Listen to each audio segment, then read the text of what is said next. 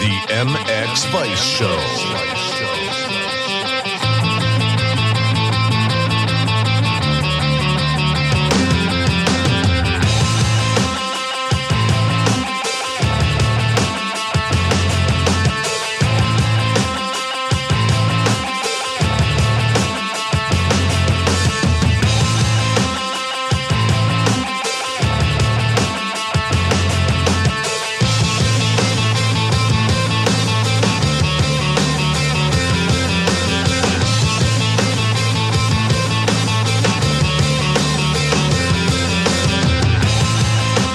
Welcome to episode 103 of the MX Vice Show podcast.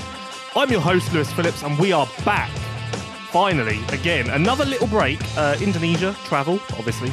And then my co-host, James Burfield, was a little delicate again with his illness and such. So, you know, you've got to deal with these things. You've got to work through them. But we are back and ready to discuss all things MXGP, Pro Motocross, and the Motocross of Nations, because that rather small matter is only 2 months away now, and a bit. 2 months and a bit away now.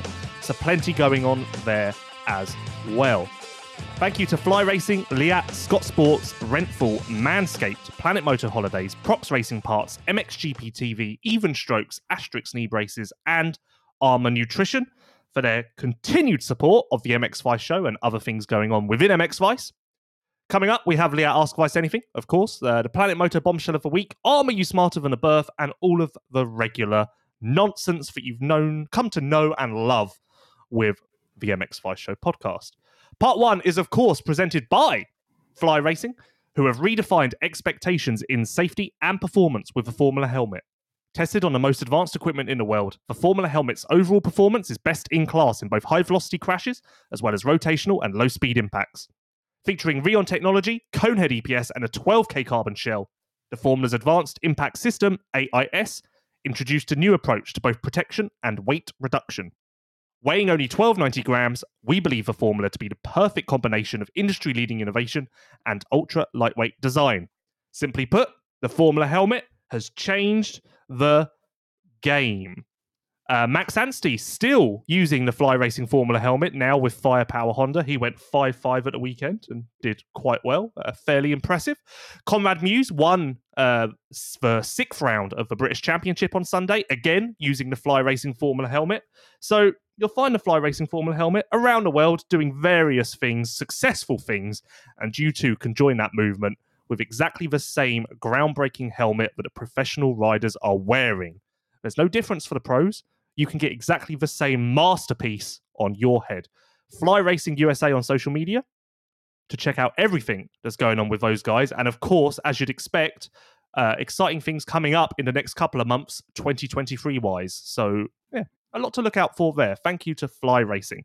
As I mentioned at the top of the show, I'm your host, Lewis Phillips. It's Tuesday, the 12th of July. The MXGP of Czech Republic is rapidly approaching. Obviously, Indonesia has been and gone. And with me to discuss everything going on in the world at the moment is James Burfield.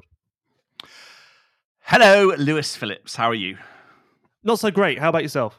On top of the world. No, I'm good. It's been a tough old few weeks just because of the illness still kicking in and everything else. But you're really screwing us over. Not as tough a few weeks as you've had with no GPs. How have you coped?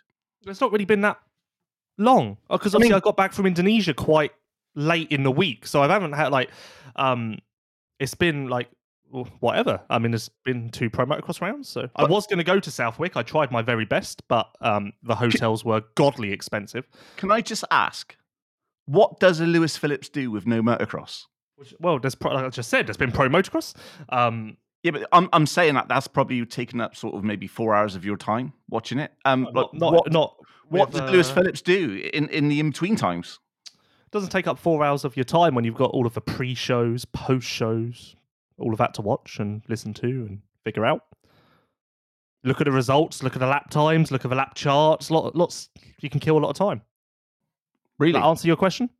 So you basically spent the last 2 weeks doing that?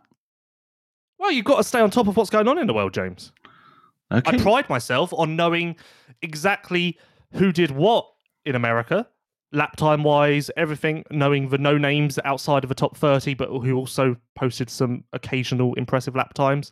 I pride myself on that. That's my USP. I think that's why you were attracted to me.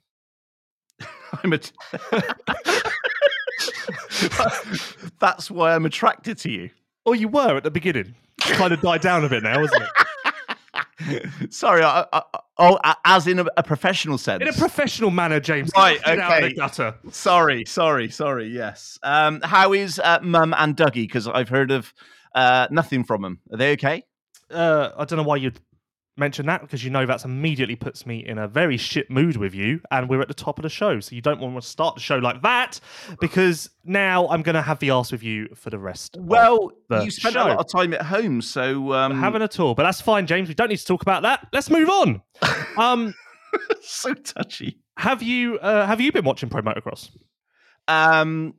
I've missed a weekend, actually. I missed Southwick, but the reason being is because I was actually doing DIY. Okay. We don't care, but... So give me a recap. What happened? It was Sandy. Yep. Hot. Tomac and Jet 1. Great. And you're telling me this is, 6 hours? Yes. No, it's... You know what? I've got something to say on that. I want to say this. Obviously, Tomac's doing very well at the moment. 5 moto wins in a row. I think his record in the 450s is 7 moto wins in a row. So a 1-1 this weekend at Millville will match that, which speaks to just how good he is in his first year on the Yamaha outdoors. But I will say this. Everyone's banging on. Tomac's the favourite for the title. Tomac's the one with the momentum, which he is. Blah, blah, blah. I am all aboard the Sexton bandwagon. I believe, like I severely believe, like I am a full-fledged believer, and I think he's going to win a championship. My gut feeling, what I've seen the last 2 weeks on arguably Tomac's best tracks, if not the best tracks, definitely in the top 3. Southwick, for example, second moto went from 9th, 10th to 2nd in the dying stages on a track that's never really been Sexton's bag. What I've seen, heart, the desire, even just for speed, everything, I think it's going to happen for him. If he can just continue doing what he's doing, I think it will happen. Especially, obviously, the tracks in the latter stages of a championship suit Sexton more, so that's coming up. The pendulum will swing. And like I say, just what I've seen, especially in the latter stages of the moto, for some reason, Southwick, if there's one thing that concerns me, the first half of each moto at Southwick were quite slow for Sexton.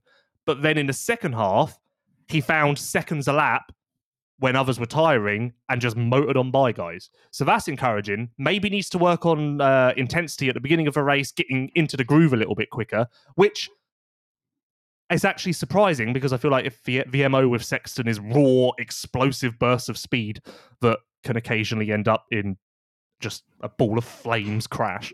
But yeah, I'm all on. I'm all in on the bandwagon.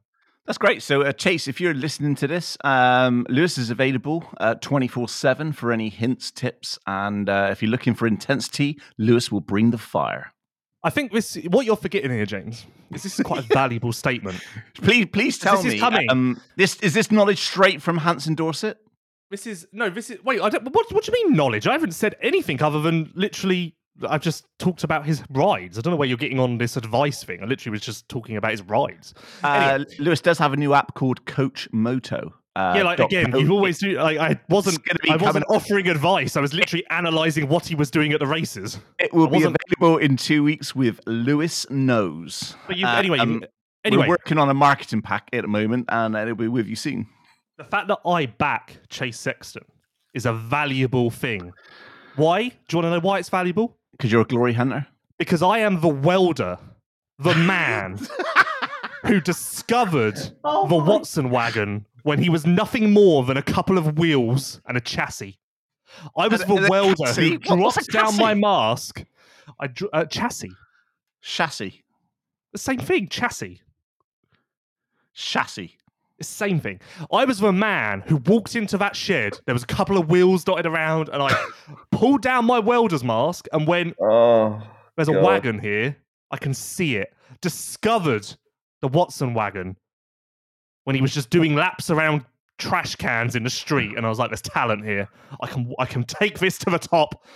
And here we are today. I just feel sorry for that Watson wagon because it's been in and out of that shed like nobody's business over the last 3 or 4 years. Well, you're like hot and cold. Do you know what's wrong with Ben's head? That's what's wrong with it, because one minute you want him and he feels, oh, Lewis loves me, and the next minute you're questioning him.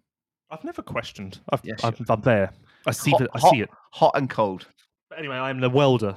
That's my new nickname, the welder. Anyway, so just that was on my mind this week, and I wanted to just express my thoughts on that. I want to talk about Lockett because the entry list got released this morning. Okay. And they open up a smorgasbord of talking points. Please talk. Where would you like to go first? MXGP, MX2, or EMX? Well, given that you like to start in a hierarchical order, would you like to start MXGP and work your way down? Okay, well, MXGP, 40 riders. Good. Wow, okay. Well, obviously, this is on the entry list, so maybe 35 turn up, but still, the fact that 40 riders have entered is good. Yep, that's great. Kevin Bruman moving up to the 450. Hakan Fredriksson moving up to the 450. Conrad Muse moving up to the 450. Oh, wow. Kulas filling in for Gebben. And then some other stuff. And the rest. But so there's a trend at the moment in MXGP. The cool thing to do is leave MX2 early. Kevin Bruman, Matteo Guadagnini, Hakan Fredriksson. Muse is a little different because he does have to go up at the end of the year, but still. Well, Hakan Fredriksson is absolutely massive. That kid could have been on a 450 when he was 13. I'll tell you what as well. There are people in the paddock who are watching Hakan Fredriksson. Oh, he's huge. Factory-wise. Yeah, no, he's huge. He's not watching him because they want to see the huge guy. No. He is a massive talent. He's going to do great things. Okay, I'll finish my sentence. There are people in the paddock who are going to be watching Hakan Fredriksson this weekend, factory ride-wise, because there are people who are intrigued to see what he does. And also, obviously, knowing that you can get him quite cheap as well because he's not going to be demanding a lot. That'll be interesting. But back to my original point, there is a trend at the moment where people are getting out of MX2 sooner than it's time. And to be honest, I back that because, as I've said for quite a while, that age rule isn't that bad in MX2 because typically, if you're good, you're out of MX2 by 23 anyway. I guess it's not true that but a lot of the generational talents, they're out of there by the time they're 20, 21. So I think it's wise, especially if you've got the backing, I think it's wise for these guys to get out of MX2, start learning sooner, because then you're kind of got more control over your career versus being forced out of MX2. Wouldn't you rather do it when you have the control? Yeah, obviously. Absolutely. Yeah. That relieves pressure. That means you ride better upon your debut. That means that you then catch more eyes. By moving up as well unforced, it's more of a talking point, podcasts like this, which means you get more attention. I think the positives to, again, this comes back to what I was saying, fair play to these riders, XXX and X, for not doing the glory hunting thing and staying in the easier class, sacking up and going, right, if I'm going to have a future in this sport, I'm going to have to be in this class. I might as well figure it out now and see if it can work. Yeah. Well, do you think like Ruben Fernandez, like what he's done in his rookie year, do you think that is kind of spurred on MX2 riders to say, I was battling this guy in MX2 last year. Now he's top 5 in MXGP. So do you think he's kind of like maybe not inspired them, but he's kind of gave them the insight to like, do you know what, you can do this? Maybe. But I also think these things go in waves. I think like right now the hot thing is to leave MX2 early. In 3 years' time, the hot thing will be to stay in MX2 as long as possible. Like I feel like these things go in, like it's a trend at the moment. These things do go in trends. Obviously, who knows how they'll do? I'd be surprised to see any of them in the top 10. I'm not exactly sure. So before Conrad Muse got injured in May, I think it was May. With the collarbone, yeah. Yeah. He was in line to be the Diga 450 fill-in rider. And after the injury, I got told that Diga were going to wait for him. He's not on the entry list as a Diga rider. There's no team listed, but it does say KTM, obviously, which isn't a surprise. He's on a KTM at the moment. Yeah. I think, from what I hear, he will be on Diga, because also Diga were desperate for a fill-in rider, so why wouldn't, if they weren't going to wait for Conrad, then they would have just picked someone else up. But yeah, that'd be interesting because... Do you think that could be just an admin error on the entry list that he maybe could be lined up as Diga? Teams do control the entry list a little bit, and they like that might be a thing that Diga have done on purpose so they can announce the news themselves versus having the entry list announce it. That would make sense. Yeah, I know a lot of teams have done that in the past, like left, or even some teams haven't entered the rider so that it's not on the entry list and no one knows, like blah blah blah. I am extremely interested to see how Conrad does. Like, this is genuinely one of the most interesting things ever to me, because we all know Conrad, we all know the potential, we all know the struggles, we all know everything in between. I have no idea how this will go. Literally no idea. It could be 3rd or it could be 30th. I literally have no idea, and I'm so interested because, like, yeah, I can't even sit here and make a prediction. I mean, if I wanted to make a prediction, I'd go safe and say he'll be 15-15. I feel like that's a safe prediction. Not too amazing, but also not bad.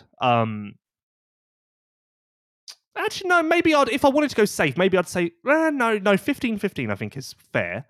I can't imagine he'll be like knocking on the top 10, can you? Like I said, 3rd or 30th. Yeah, but we don't. No. To be fair, no, because he rarely knocks on the top 5 in MX2, so he's not going to knock on the top 10 in MXGP, is he? 3rd or 30th. But I am genuinely so interested to see what happens there, because, like I say, no idea. I think out of those riders, I think Fredriksson will do the best. Yeah, out of Brooman, Fredriksson, and Muse, you think Fredriksson's going to be the one? Yeah, well, also Fredriksson's I think they made this decision like 6 weeks ago. So he's been riding a 450 for some time. He has Fernandez to ride with, so that's a good litmus test. And yeah, generally, I just think Fredriksson will be the guy. I think Fredriksson could go 12-9, 10-13, something like that. Really? Hovering around the top 10? I'd imagine he will be 10 to 15 overall, but somewhere between there. Look at you. Look at you, Mr. Optimist. Well, you know... Who is this Lewis Phillips? There's one thing that people say about me, James, is that I'm too positive. You know, when you've got a reputation that you can't escape, everywhere I go, it's like, oh, there's Lewis Phillips. He's just too positive. Just Mr. Positive. Just the ray of sunshine that everyone needs. That contact the amount of people that say it. That want to talk about your positiveness is unbelievable. You know, I'm inundated with phone calls each week. I have to field them now. Some people say that I'm such a ray of sunshine. Hello? Is that James? I'd just like to complain that Lewis is way too positive. Yep. Oh, tell him to calm the fuck down. I'm not going to say more. I'm not going to say more until I see how it goes. Yeah. But FYI, everyone, I am going to be getting a slap on the wrist in Lockett. There has been... there is a scheduled meeting purely for me to get a slap on the wrist for being too negative. Too positive. I'll Mr. talk about positive. That. Once I see how that goes, I'll talk about it. But yeah, there is a scheduled meeting in Lockett for me to get a slap on the wrist. So, and I will walk in and go, I don't understand why I'm here, because I'm known as being super positive. I even wear my positive pants.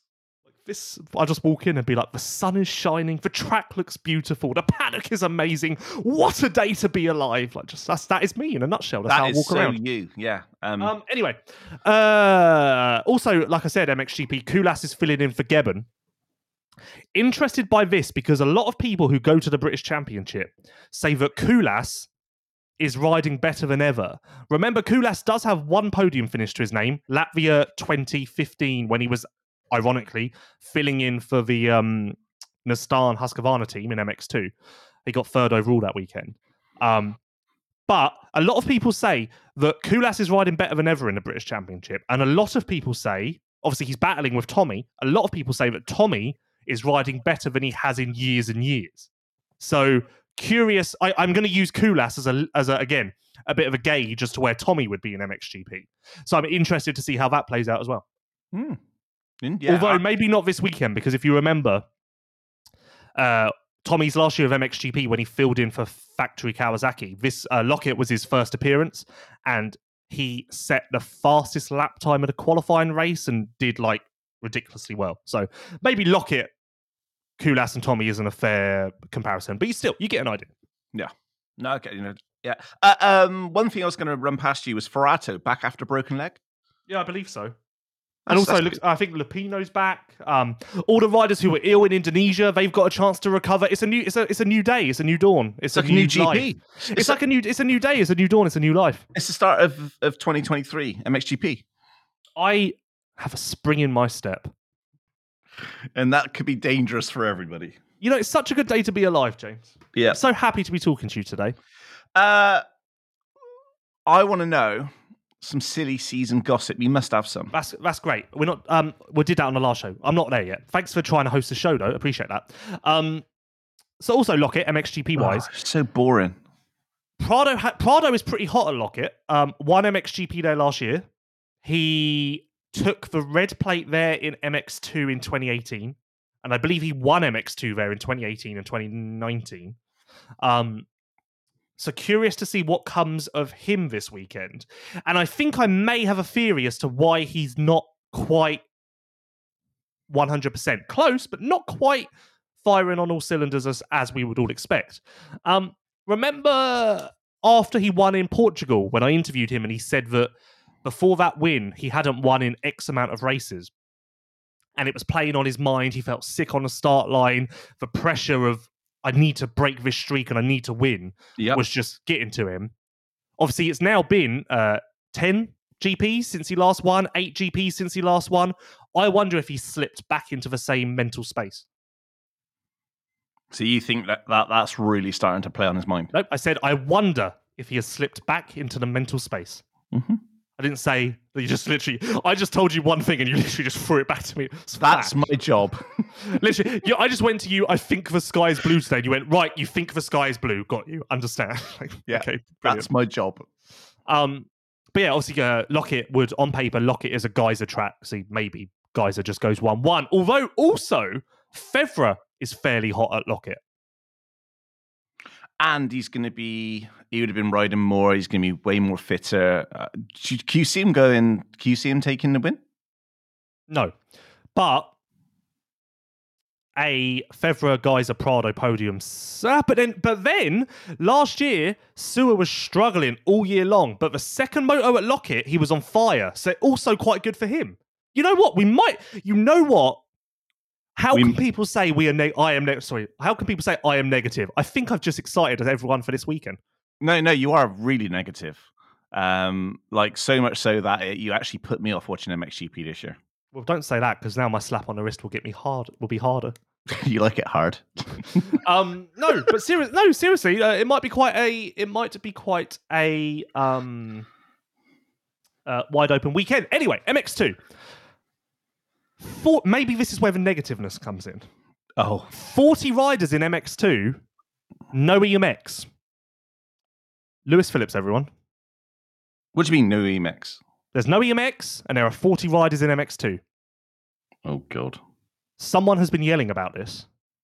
But I can't think who. Who? Am I right? Right, so what's the entry list in MX2? 40. I just said that twice. Any significant riders? Maxime Grau is moving up from EMX 250 for 1 week only. Talviku.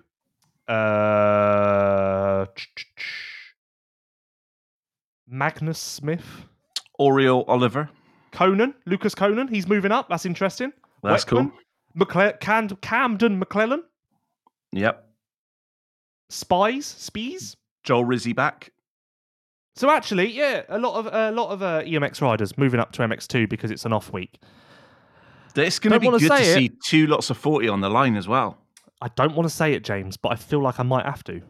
Was I right? This makes me want to get in my truck and drive to Czechoslovakia. Yeah, but am I right? Have I been right all along? Sorry, Czech Republic. Have people been telling me that I'm negative, and in fact, I'm just correct? Lewis, maybe it's you what inspires the changes. I don't think that's the case. I don't Based think on it my is as slap well. on I the was wrist. just trying to make you feel better. If that was the case, why would I be getting a slap on the wrist? Maybe you're getting a love hug and not a slap on the wrist. I don't know. But yeah, interesting. 40 riders in MX2 and no EMX. So there you go. Moving down the entry list more, because there's a lot for me. There's a lot that sparked my little memory bank with this. Are you ready for some? Did you say memory bank? Memory bank. Okay. Do you want to hear something? Special little place which involves no women. You'll like this. This will be a good talking point for you because you'll go off on this. Answer this question. Okay. In EMX 65, Jesus. are there more British riders or Turkish riders? Well, you've just set me up. Well, you just give me. It's going to be Turkish riders, isn't it? Yeah, it wasn't a quiz. It really wasn't that serious a quiz. Yeah. There are 2 Turkish riders and only 1 British rider. EMX 65. Really? There are 3. There are 3 Bulgarian riders. When you think of the quality of 65 riders we got, there is 1 South African rider. Crazy. Wow. What country is ROU? ROU? Yeah, there's 3 of them. I don't actually know. Hold on. It can't be Romania, can it? No, that was my first thought. Oh, it is Romania. 3 Romanian riders. And we got Harry Dell. Well, to be honest, Harry Dell will do very well. But that's not my point. My point is, and to be fair, it's not just a British thing. There are a shit ton of Latvian riders, a shit ton of Estonian riders, a Finnish rider. Yeah, but the crazy thing is we don't lack quality on a 65 and 85 in this country. But we do lack desire. Well, that's again, maybe it's a cost thing. No, because if you want to find a way, you can find a way. There are banks that can be robbed. Do you know what I find interesting on this list as well? Hutton Metal have got 3 riders. In what? 65. Yeah, but I don't know if that, because that's Hutton Metal AK Bow Racing. That's but still, Hutton Metal are investing in the youth. That's cool. Right, yeah. That's cool. Kudos. 2 Austrian riders, but there's not so many French, there's not so many Italian, there's not so many Dutch, there's no Belgian, there's 1 British. I've said this for a while. Look at the EMX classes from 250 down to 65. All of the talent is coming from Northern Europe. Norway, Latvia, Estonia, Finland, Sweden, all of those countries. And I don't know why. I can't believe the amount of riders from Latvia and Estonia. Lucas Leok as well. And I would imagine that getting to Czech from Latvia is way more expensive than it is getting from Britain, France, Germany, Belgium, Netherlands, Italy, etc., etc. No Spanish riders. 85 is the same. There is Spanish riders in 65. I've already gone off it. Yeah, but you've just missed out on possibly some very, very cool names. Do you want me to hit you? No, because we don't care. Jorge Salvador. What a goddamn name. No, you're just trying to lean on the Indonesia funniness, and it's not funny because that's just a European name. EMX 85 is similar. I don't know what's wrong with you. Multiple Estonians, Polish riders, Latvian riders, Lithuanian riders, Swedish riders, Finnish riders. Why? Excuse me, but why are you banging on the English? Is it because you're English and you're disappointed that there's not many? No, this has been a thing for a while, hasn't it? And I'm not even actually saying so much about. I use that as the starting block for my argument, but because actually, I will say there isn't that many French riders. Oh my god! Were you listening? Oh my god! There's only 4. That's brilliant, James. Were you listening 5 minutes ago when I said there were no British, French, Dutch, Belgian, Italian riders? I listed all of those countries. You just talk a lot, so I ignore most of it. Yeah, I listed all of those countries and said, really, there's none of those, and all of the talent is coming from Northern Europe. Yeah. That's what I said. So thank you for catching up. It's like bloody you're listening to this on a tape delay. If only If only I knew a journalist that could go deep dive into why is Eastern European motocross. Well, what do you want me to do? Go and camp there, live there for a year and research the ways of life? Don't know, go and talk to some parents, You really want me to go and talk to... That's your bag, talking to parents. Just go in and get the the insight into what's going on in the country and why it's being so supportive. Who knows? I don't know. That just sounds like a job for a journalist. Also strange. Do you know what? I'm going to Czechoslovakia. Czech Republic. It's actually called Czechia now. Oh, for fuck's sake. Why do they keep changing it? Are you sure? Yeah. Why does it still say Czech Republic on the Well, I think it's got two names. It's called Czech Republic and or Czechia. Czechia?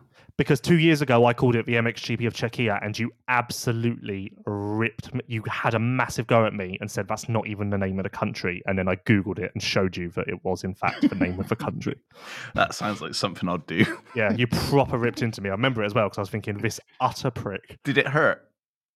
No, I just remember thinking, this absolute prick has no idea what he's talking about, but he's just trying to wave his bloody weight around. But no, also EMX Two Strokes back this weekend. 1 round only now. Have they got 40 on the line? They got 48 or something. Jesus. 44. But again, that's weird. So this is why I want to talk about this, because I don't care about Two Strokes. Who does? But Jamie Law. So last year when this was a championship, they were really struggling for entries. Now it's a one event thing. There are 44 riders on the line. So maybe EMX Open, but then EMX Open does get good entries every week. But still, maybe this is a little insight into ways that EMX can prosper as more miniature championships, rather than longer championships that involve more cost. Yeah, definitely. I think with all this, you have to. I guess with the Two Stroke, from 2013, they've really tried to push it because of obviously a lot of people going out and buying Two Strokes and stuff, but it just hasn't transferred into this championship. It started off. That's wrong. I don't like that. That winds me up because this isn't a bloody weekend event. Not everyone gets a go. You don't people are buying Two Strokes. Come and have a go. Yeah, but that's what it seemed. So, do you want me to go on about the EMX journalist class? Get back off your horse. Get back off your horse and onto it. You didn't even let me finish. Cut across me. That's rich coming from you. Exactly. All I was going to say was now maybe they're looking at it and just saying we only need one event to do this. I think they looked at it and went, no one cares. Why are we doing this? Oh, here we go. He's back to negative again. On this beautiful sunny day. Positive, Mr. Positive that lasted literally all of 10 minutes. Well done, you. Get back on your horse. Oh, what I'll do is I'll get a bigger spade because the one you've been digging yourself in is not big enough, the hole. No, it's fine. So I'm just talking. I say things. I just say good things. I say bad things. That's my job. I cover the good, the bad, and the ugly. I could just sit here and say everything's great in the world. You know what, James? You're doing a great job. See, blatant lie, but it's positive. But who does that really benefit? Such a dick. You're such a dick. I don't even know why I do this fuck you show. This I don't even like you. I don't even like you. Yeah, but see, that I can sit here and I can say, wow, James, you're really good at this podcast, but that's not benefiting anyone, is it? But it's okay, it's positive, but it's not benefiting anyone. We've got to get real. You're such a... I really do hate you. You might need to put out a job advert by the end of this weekend. When are you going to fuck off to America? Everybody wants to know. I think everyone... There is a large group of people in the paddock who are keen to know that.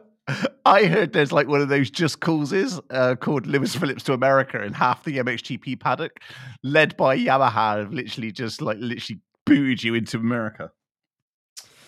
It's fine. But no, silly season wise, I covered that on the last show. I went through every single rider. Not much has changed, but I will tell you this. Now you're going to tell me. There are a couple of riders in the last week or so who have texted me saying, come and find me in Lockett, something big's happening and I'll tell you. And I don't know what it is. Oh. A rider texted me and said, I've got a rumour that will blow your mind. Come and find me in Lockett. Suzuki or Triumph? No, obviously not. Triumph is 2024. Triumph have been. I think I said it. Triumph have been at the races. What would you call?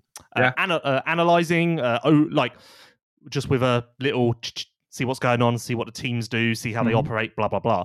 But Triumph is 2024. So what is happening? No, I think it's just probably something to do with this specific, like the specific riders, like something that you wouldn't expect. But here's a debate: Mitch Evans or Ruben Fernandez. Who would you go for second HRC spot? That's great. Nothing makes good radio like you just mulling over a decision in pure silence. What a great thing is it'll get skipped anyway. I am gonna go with. Do you know what? I don't think they're going to go down to 2. I think they'll stick at 3. That's not the point. Because oh my god, it hurts. It's actually painful. Oh, deep breaths. I'm going Evans. They're not okay. They've got 3 HRC bikes at the moment, but there's only 2 full HRC Team HRC riders, so they can't. Sticking at 3 isn't like no one's like, oh well, I don't care because I'll take either the 114 slot or the HRC slot. Both are the same. No, that's not how it is. But I thought you told me that Fernandez had a factory bike. Yes, he's on a full factory bike, but he's still not on the team. And obviously, you would want to be on the full factory team. Obviously, that is more prestigious and a more coveted spot than being on the satellite team with factory equipment. Or being the underdog and shoving it to the guy who's on the factory team. Why would you choose? You know, I like being an underdog. I like to be. Hello, Mr. Underdog. Honda. How are you? Thank you for offering me a spot on a full factory team. But you know what really looks tempting to me? That seat over there on a lesser supported team with less money. That looks good. Can I go there? Depends what your challenge is, Lewis. I'm not a person who's had everything on his plate. I rise to a challenge. I like to be against the grain and succeed.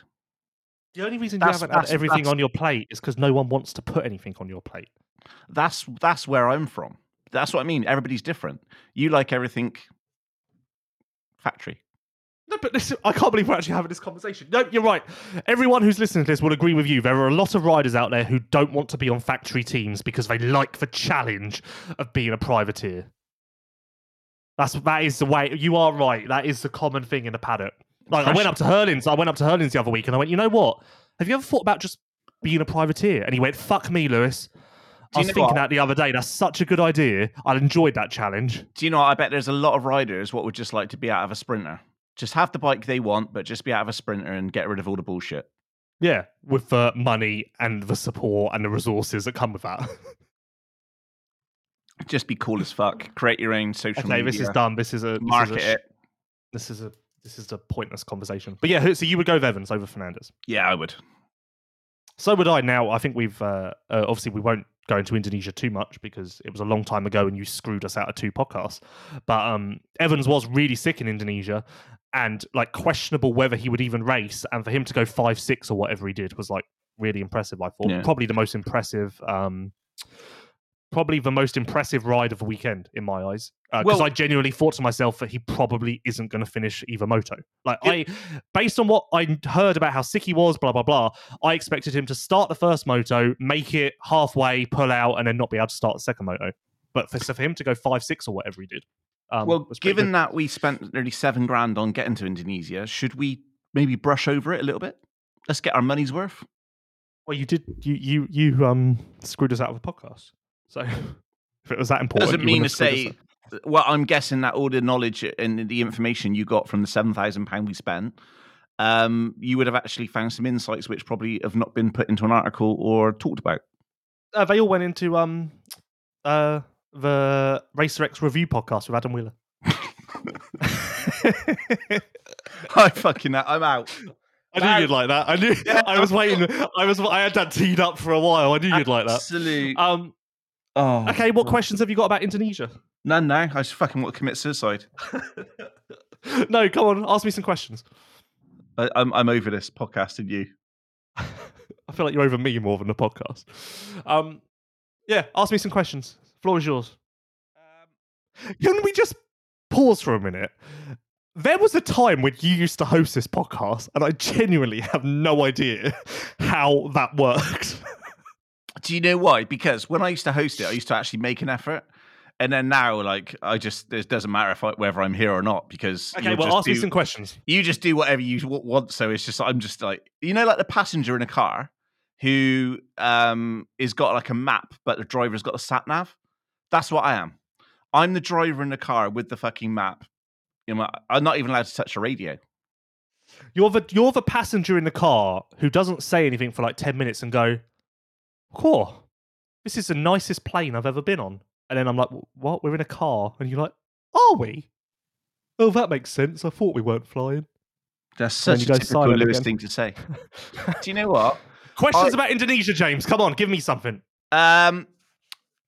So how the island, what we went to, what was it like? Because obviously there's islands which you can go to, which are very, nice and everything else. And Jakarta is obviously different because it's a main sort of main island. What was the actual island like? What you went to? Thank you for that question, James. Very nice question. It was right. No, checking it out. I really hate you. Underdeveloped, but I think from what I heard from people, the most tourism they get is Australians go there to surf and stuff. I think they're quite keen to build it into like an alternative Bali, which is why we went there, because I think we were like the start of like getting their name, the island's name out there. So that was the whole thing. Hey, the Indonesia government are trying to push this to be more of a tourist attraction. Yeah, I think they're doing this. I think they're doing it with a few islands, and that's why. Because obviously we change Indonesian track a lot. That's because the government or the federation or whoever it is decides what island they want to promote or whatever. Yeah. It was underdeveloped. Like every other time we've gone to Indonesia, we've all stayed in a massive hotel, like a 5-star hotel. There's always been like one 5-star hotel with food and Wi-Fi, like pool, gym, like everything, like, the works, where you've had a bit of normality. This time, there was none of that, and we all stayed in like little hotels dotted around the place. So like, it was very different. It was very different to the other Indonesian experiences. And what about the hotels? I mean, were they just like normal hotels, or were they kind of underdeveloped hotels sort of thing? No, like, mine was really nice. I had the nicest hotel in the end. I don't think that next year I'll be put in the same hotel, because I'd imagine that all of the teams will ask to be in my hotel, which will result in me being pushed to the shit one. So you think that they're going to be going back to the same island next year? I don't know. If we do, I don't know. Who knows? Okay. Who knows? Because like obviously last year we were going to go to Bali. That was on the calendar.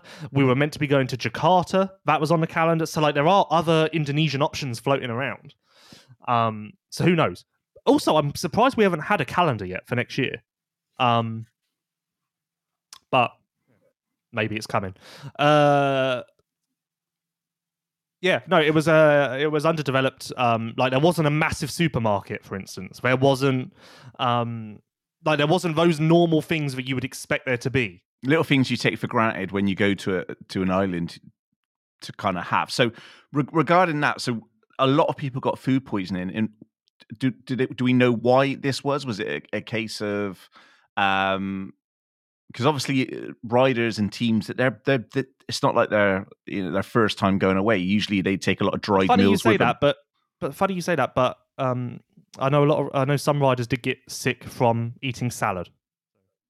Really? So it could have been things like the water or that's classic of anywhere. Like not you washed, go to Bali or Jakarta, you're not meant to drink the tap water, are you? And no, ice and blah blah blah. Yeah. So I'd imagine that's where a lot of it came from. Like I know by Saturday night there were some riders who just had pizza and Coke because like safe. That was safe. Yeah. Like I had pizza and Coke for every single meal because it was safe. How can you screw it up? Did you get ill? No. Well, there we go then. So if any riders do actually listen to this podcast, then as well as CoachMoto.co, we've also got NutritionMoto.co with Lewis Phillips, who's going to be talking you through various pizzas with cheese, mostly margarita, and Coca-Cola. Yeah, because if you have like vegetables on top of the pizza, they would have been washed. Got to think, James. You've got to use your head. Yeah. So it's all fine for you in your ivory tower looking down on us all, but us in the real world situations, you've got to use your head. Yeah. Who knew that you'd be such a genius when it comes to nutrition? You know, I didn't want to say this, but someone did compare me to Bear Grylls. Oh God! Do you know what? It'd be more like Del Gels. I don't know what that means. It just means it's a more camper version, Oh. running around going, "Ooh, look at me! I'm Lewis. Yeah, obviously, Chase me, boys." yeah. So like, we landed in Jakarta. I told this story on the Racer X podcast, but I'll tell it again. Yeah, of course, because yeah. Why So not?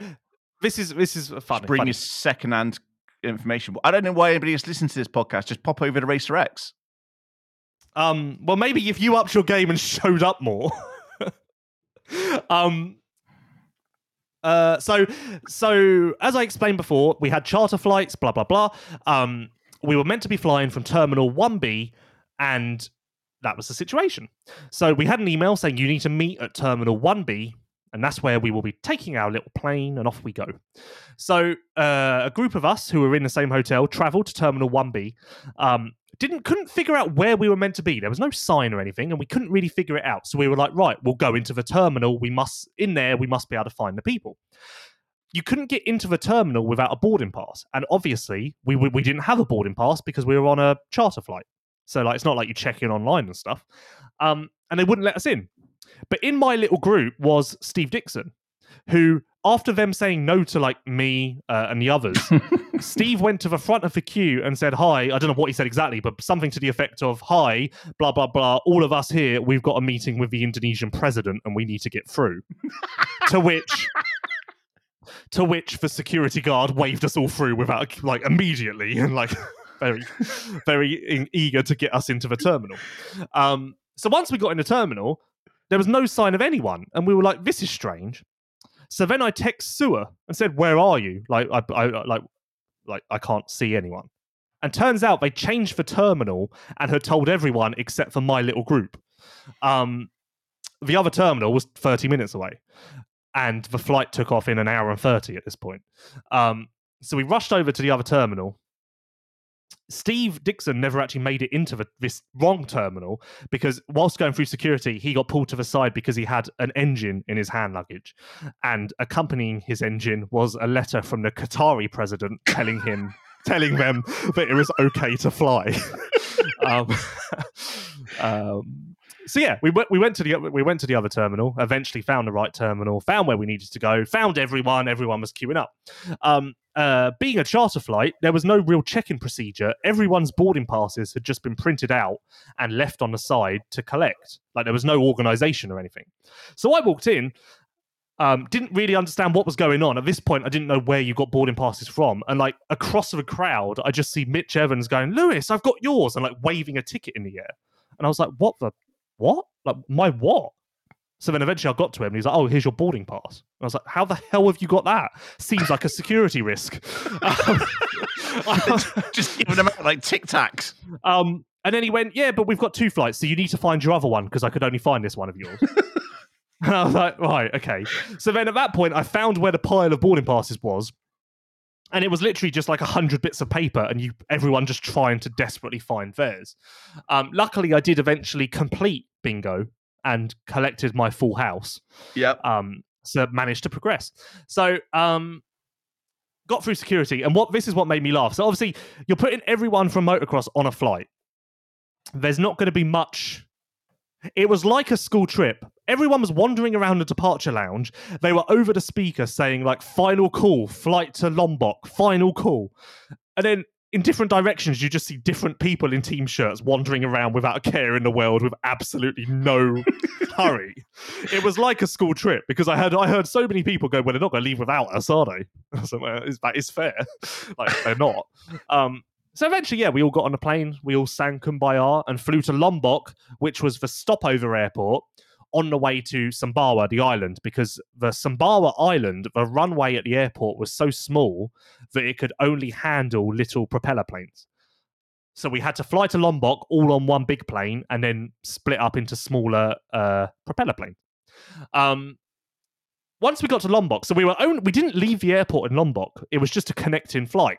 But they were ready for us in Lombok. We walked into the terminal. They had a sign that said Raiders and Crew. They spelt riders wrong. They said Raiders and Crew. So at that point, I felt like I'd entered Jumanji, and like this was level 1. Completed it, mate. But they were ready for us because we walked around a corner and there was like dancers and like the president or whoever he was, the governor, I don't know who he was, but someone important. Like as we all approached, they were like stepping towards us. Felt like we were going to fight.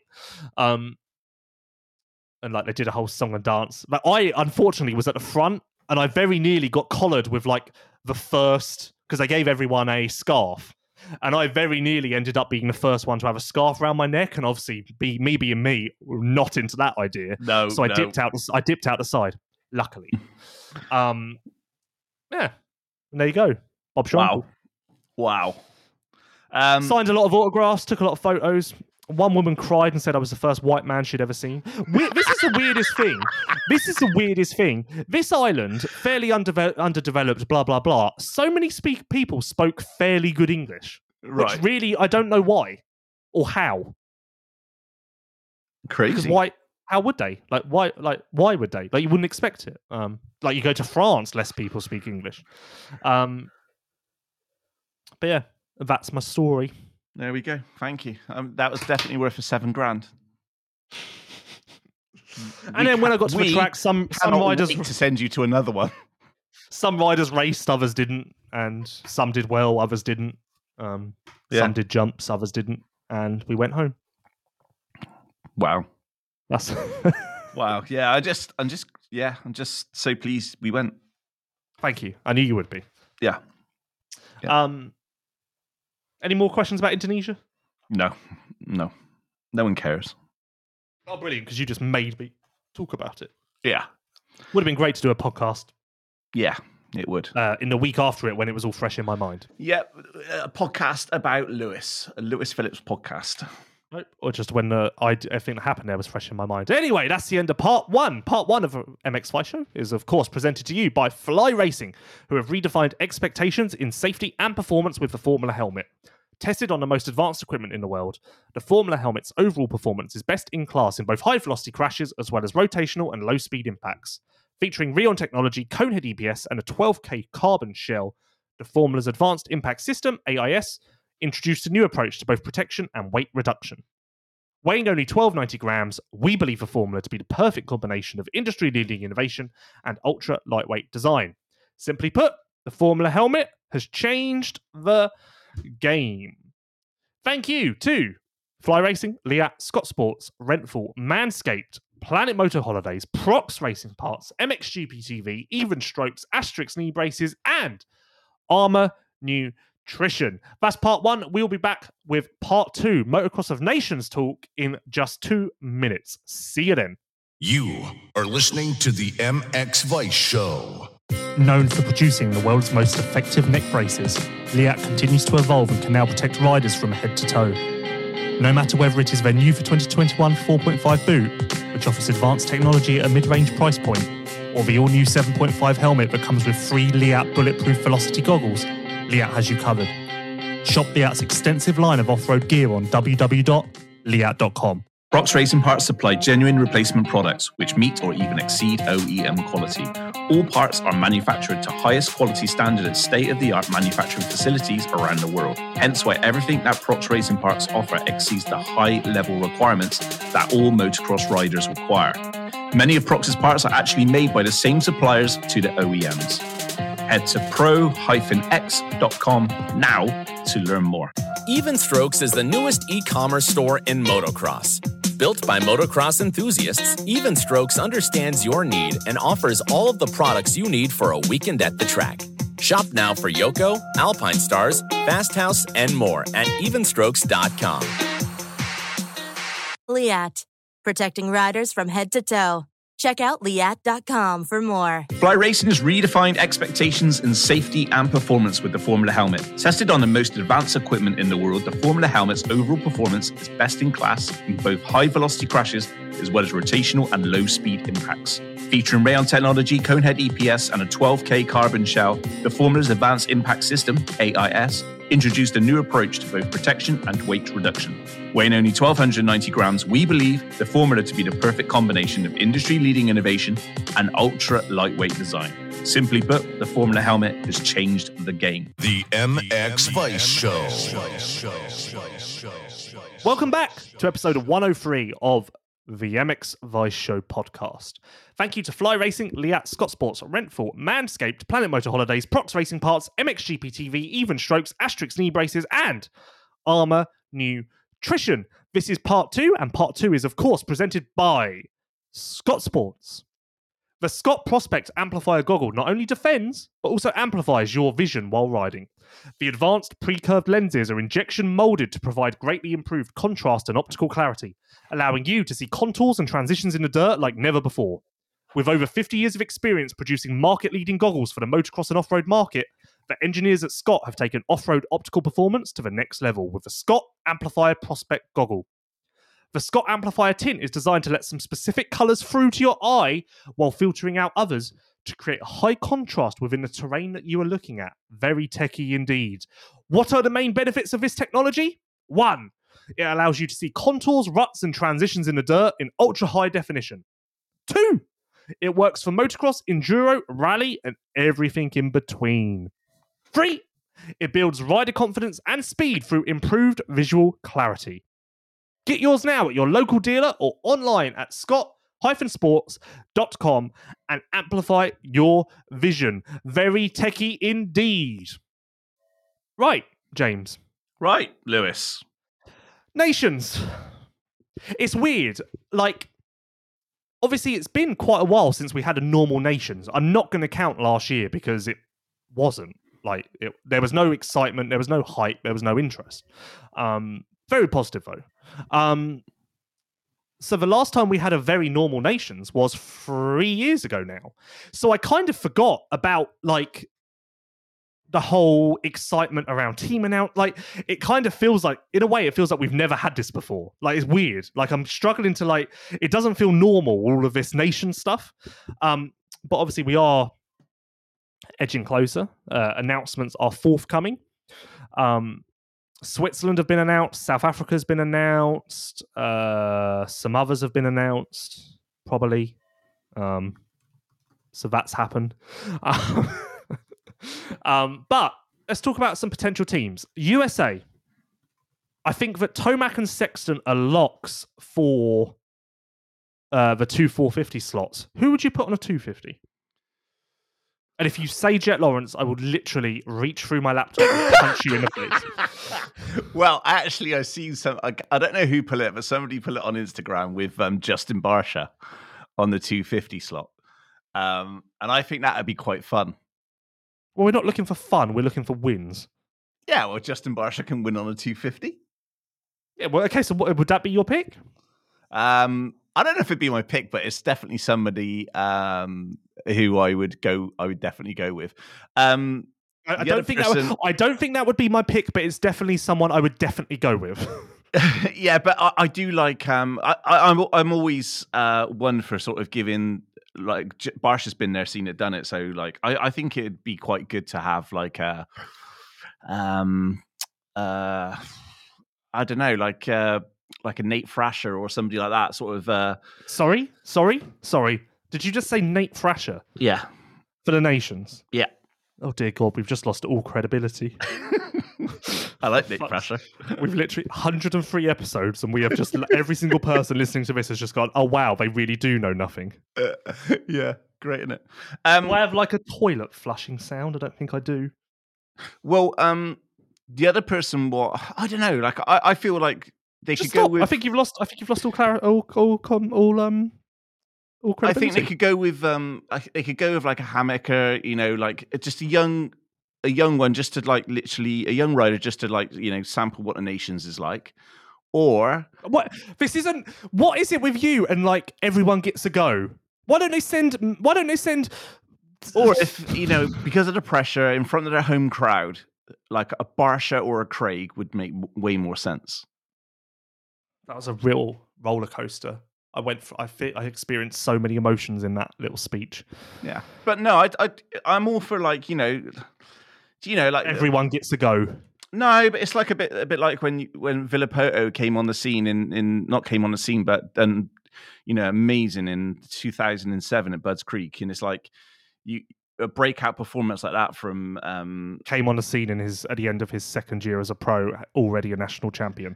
Yeah, but within the on the world stage, let's just say that. But you now don't think that the AMA Nationals at a world stage, you feel like that's just a national fuck champion. me, Team America, shut the fuck up. But given that they haven't won the Nations for a while, you got to go with like the people who've been there, seen it, done it. So definitely a Barsha or a Craig. I think Craig's never been there, seen it, done it.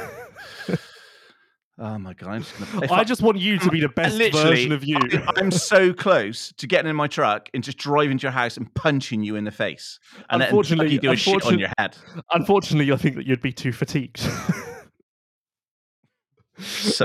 You're such a honestly. Barsha's a fine pick, though. You're a cock. Who are you going to have? So Tomac and Sexton, obviously, I think that's a no-brainer. They're far and away the best two riders on a 450 outdoors.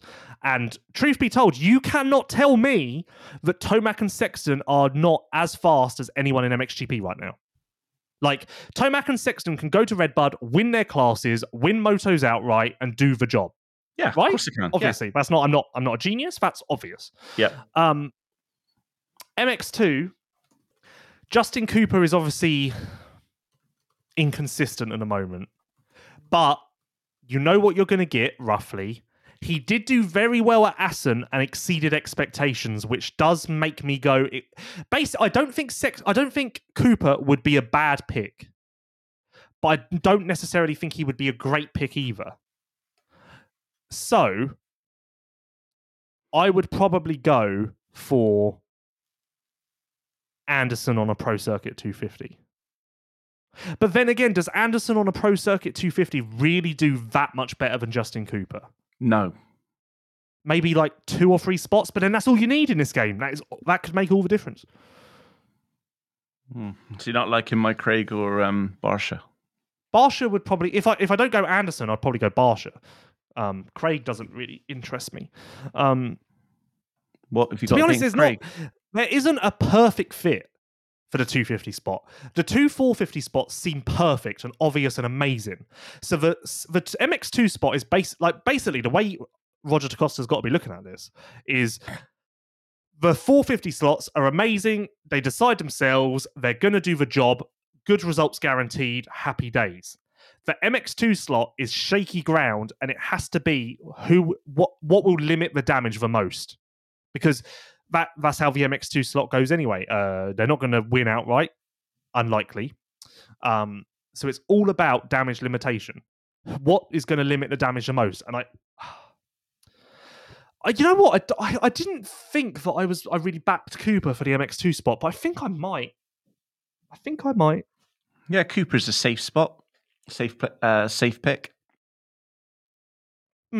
Australia has got to be the Lawrence brothers and Mitch Evans at this stage. Absolute no-brainer. You got to believe. I know. I did hear something about how there are concerns about the cost of getting Mitch to the race from Europe or something, depending on how much HRC chip in. But that's stupid. So that's just the stupidest thing I've ever heard. In fact, it's just like, no, why would you even think that? So they've got to send Mitch. And truthfully, I think that Australia can, it's obvious. Australia can win with that team. They can, yeah. That's a solid team. This is what excites me about the nations this year. USA, Australia, France, Netherlands can all win realistically. There is no, I feel like those 4 nations, there's really nothing to split them. Then Germany and Spain are kind of just a tick below and right there if chaos happens.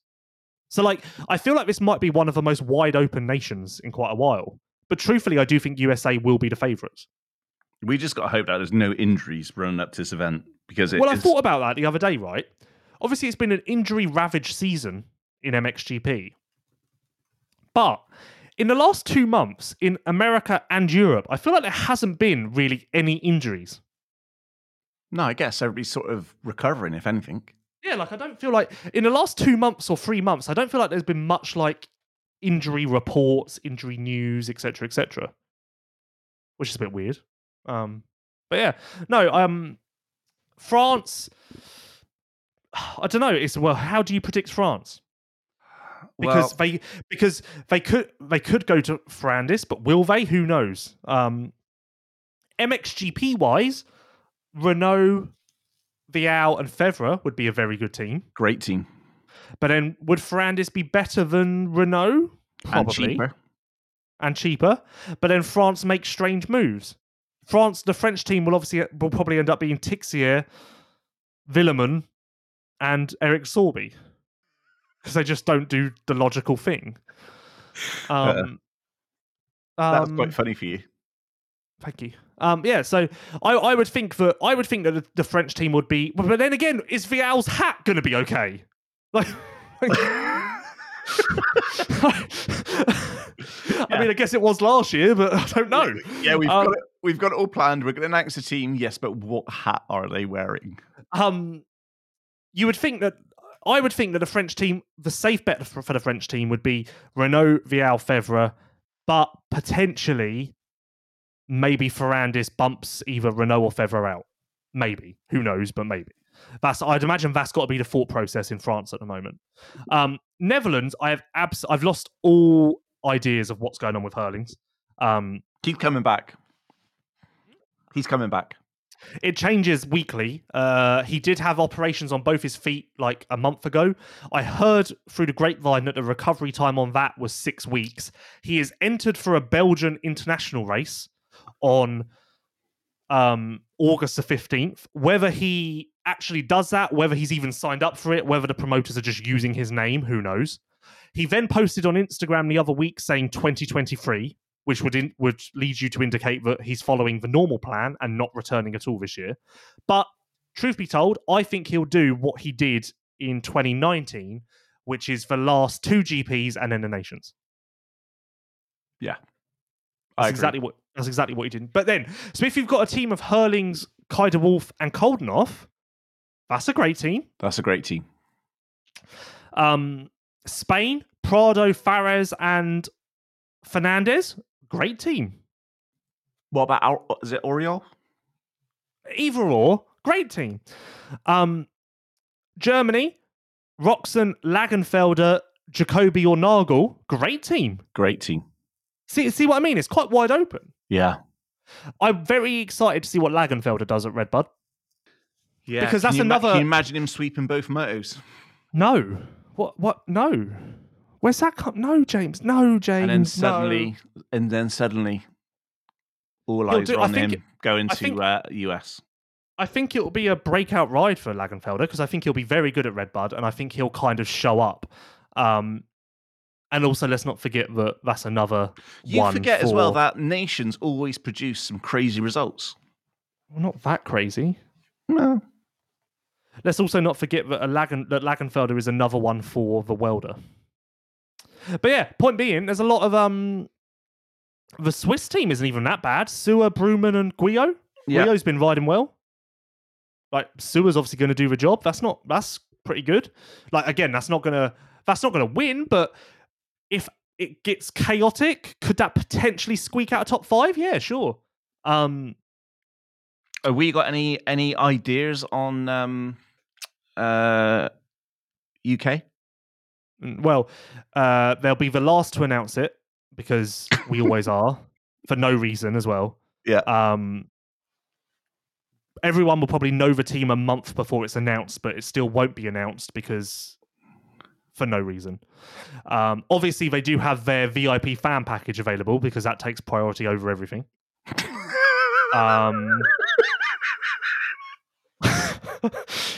Do you know, I'm laughing because it's so freaking true. There'll be more organisation going into that than there will actually. There will. Yeah. It's a piss up more than anything. Yeah. Oh my God. You would think, well, Dylan Walsh's hat is in the ring. What? So Dylan Walsh could potentially be on Team GB. Anstey has it in his deal that he can be on Team GB. Watson has to be on Team GB, but I do really like the idea of putting Ben on a Pro Circuit 250. I really like that idea. If I was a team, Anstey makes sense because of money. We know the AC are always tight with money. Anstey, Ben on a Pro Circuit 250, and Tommy, brilliant. What about Tommy on a 250? Well, no, Ben on a Pro Circuit 250 is, like I said, that's what I'd base the team around. I think Ben on a Pro Circuit 250 would be amazing. Imagine the welder when he's watching Ben and Lagenfelder battle for the MX2 race win.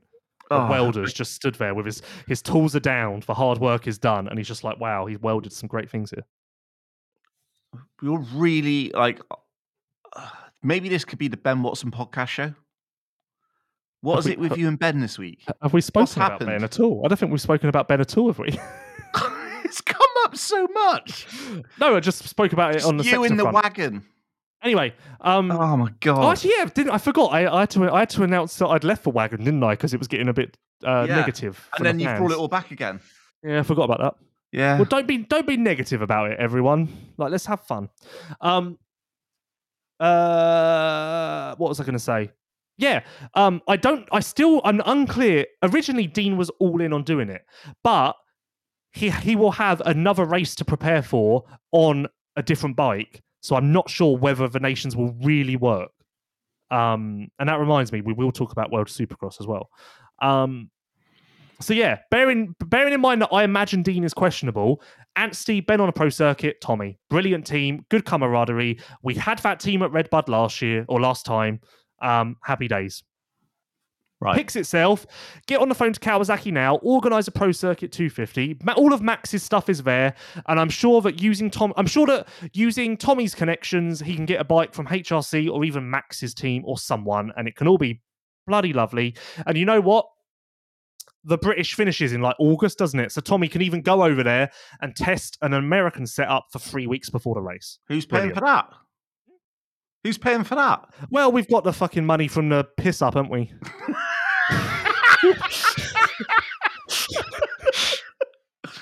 Oh, amazing. Amazing.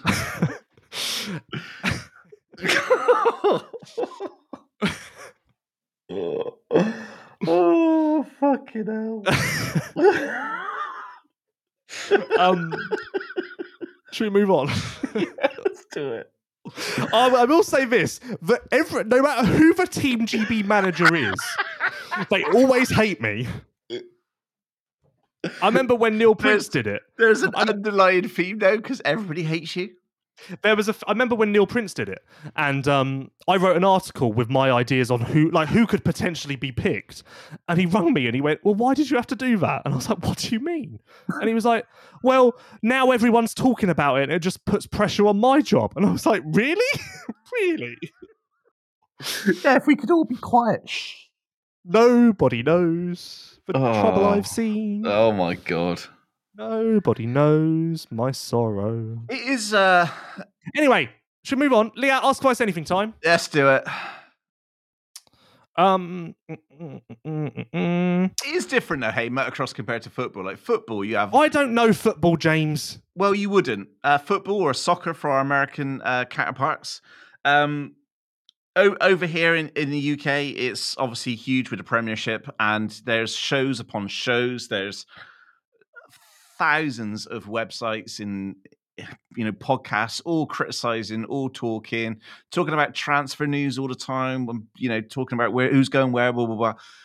Literally, in motocross, you say one thing, or oh my god. Well, we've seen. It's just weird how it's just such on a fine edge that you can say something and it's like we've just tore down the whole industry. Crazy. Yeah, except it's not you, is it? Everyone's got it out for Lou. Yeah, well, I'm glad it's you now. So, anyway, known for producing the world's most effective neck braces, Liat continues to evolve year after year.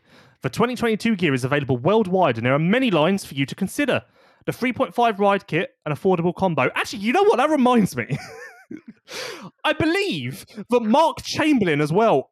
I asked to do an interview with him, and he was very nervous because he was like, "Oh, but what are you going to ask me?" And I was like, "Just about the team. Like, I'm look at it, like it's fine. It's all okay. Like, it's fine. We're all friends. Like, it's fine. It's fine, everyone. Anyway, known for producing the world's most effective neck braces, Liat continues to evolve year after year. The 2022 gear is available worldwide, and there are many lines for you to consider. The 3.5 ride kit, an affordable combo. The 4.5 jersey and pants, the 4.5 enduro jersey and pants, and the 5.5 jersey and pants. There is so much to consider. There's going to be even more to consider coming up, because keep an eye on the Liat riders in Lommel in 2 weeks, because there'll be a little sneak peek of what's coming from Liat in 2023. And when that eventually drops, which will be September the 1st, I believe, Liat.com will be your place to go to shop an all-new range that is certain to shock and attract you. Liat.com. Liat, protecting riders from head to toe. Check out Liat.com for more. Sponsors of Liat, Ask Vice Anything. Thank you, Liat. What's that, 3 years now? 2 years? 3 years? Yeah. Those guys have been on board since the start. Anyway. Very cool. Very cool. What we got Night 32. How can we get MXGP to realise that MX is 40 riders on the gate? It is this weekend. Happy days. There we go. We're all happy. Everyone. You asked. They delivered. Too fat to fly. Will James and Lewis ever stick to a podcast production schedule?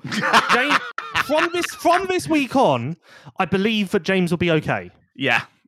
I'm all good now. I think I've got through the worst of it, and the last couple of weeks, I've kind of found a good balance now with everything, and feeling loads better. So the last week has been really, really good. So yeah, hopefully all guns blazing going forward. At Cody Seiler, was Anstey's 5-5 just the beginning of the Marty party, or are we near his ceiling? Speaking of the Marty party, I will say that everything I hear about Davalos as the team manager of that team is like phenomenal. He tests the bike, he'll stay late. Something isn't right, Max will finish his day of training, and Marty will go out and do motos himself on the bike just to kind of get a better understanding of what Max is saying or what the bike needs. Obviously, the team have never done outdoors in America. They've never run a 450 outdoors in America as well, and they were a 250 team this year. But like from what I hear, they have really put everything they have into Max's little free race run. Wow, It is all very positive over there. Sounds like you want to be there. The 5-5 from Max was good, very good. He was only 2 points off the podium, and truthfully, if there were a couple more laps, he would have got Roxon in that second moto because he was closing fast. So, yeah, a shame that it didn't shake out where he could have been on the podium, because that would have been a cool story. But still, I think a 5-5 from Max proves that last year's results were not representative of his ability, and there were other factors at play. I'm excited. I'm excited to see what he can do going forward. I think. This weekend's his last pro motocross race. So. Yeah, but there's a long-term plan he's got in place now. So he's got, some longevity with the team. It's looking good. Everything's sort of coming together for him. Could be exciting times. Chris Stapps _Lessis. What's the quickest way to lose a spot on a team? Murder everyone? No, I've got a better one. Do an interview with Lewis and be truthful. Murder everyone, I'd imagine trumps that. Set the truck on fire. No, just do an interview with Lewis. Let Lewis lure you into his little safe place, and then he will destroy you. Anthony Rodriguez. Would you like to do an interview on what it's like to race in Brazil? Absolutely. We'll send Lewis down there. If you could get him down there, that'd be cool. If people want to know what it's like, then I'll do that interview, but let me know if you want it. What a cool rider. Yeah, shame that he's in Brazil, to be honest, because I feel like he actually had something to offer in MXGP. Yeah, I really enjoyed him being in MXGP. Yeah, damn it. Sam Pyork, MXON team predictions USA and UK. We've just done that. Garino 56, USA MXON team. Saying we just did that. I don't want to touch that question. PWAS 0706. Should MXGP quit going to Asia? Instead, Oh god! See, I thought that was a interesting talking point, but the question then goes on to say instead merge with the AMA Nationals. Okay, that's not going to happen. No. Should MXGP quit going to Asia? No, because the little secret, there is money to be made there for the teams and riders. Steve Dixon's team title sponsor MTX is a Malaysian sprocket company or something, and they put a lot of money into the team. And I know that there is more money for Steve to tap into in the Indonesian in Asian market, and going to Indonesia, he gets a big pat on the back for that from It's MTX. not just that though. Like the whole Asian market, when it comes to motorcycle sales and accessories, is goddamn huge. Like literally, there's more helmets sold in that region than anywhere else in the world. Okay. Also, I wasn't done, so I know there is more to that. Okay. Sorry. I'm very passionate about Asia. KYT helmets. That Fevra ran for quite a few years. Fevra got paid very, very well by that company. Truthfully, they weren't the best helmets, but Fevra got paid very, very well. Asian company. And they put a lot of money into their athletes to get them to wear the helmet. So there is exposing the riders and teams to what is happening to Asia, to the market there, what is happening there, blah, blah, blah, can be beneficial if the teams and riders can find a way to actually get in the right circles, I guess. Yeah. But obviously that's easier said than done. Yeah, they have to make it a commercial success themselves, which is where everybody has to work together to enable that. Teams and riders get the money and they'll more likely want to go there. That helps the promoters. At Lensational VZN, how can I become a photographer for you guys? If you want to be a photographer, I have a bit of advice, a sound bit of advice. Could you do me a favor? Could you give a little bit of advice about just anyone who wants to come and work at MX Vice? Because we are actively looking for people. Are we? We are. We've always been actively looking for talent. Okay. Well, that's funny because we're very untalented. So I don't know. I feel like we'd be looking for non-talent to fit the mold. I will give a sound bit of it. If you want to be a photographer, I'll give you a sound bit of advice. Not for MX Vice in general. If you want to be a photographer. In this industry, a full-time job for a company as a photographer does not exist because simply there isn't the need for it. So if you want a steady full-time employment as a photographer, you need to be able to offer writing or video or another skill to make it worth the employer's time. Social media. Or alternatively, the thing that if you want to be a photographer, the thing that you need to do is start up your own photography business and just get as many little clients as you can. Start at a national level, and then that will build. Go around team to team, go around rider to rider. 100 quid a day, 50 quid a day for a couple of photos, and that's how you become a photographer in this industry. Because looking for a full-time photographer as a full-time job as a photographer, those don't exist. Good. All the best to you. Yeah. Lewis, on the looking for talent, could we expand on that a little bit? Because this is the first I've heard of it, James. So I literally don't have the ability to expand. Don't get all defensive. No one's coming for your job.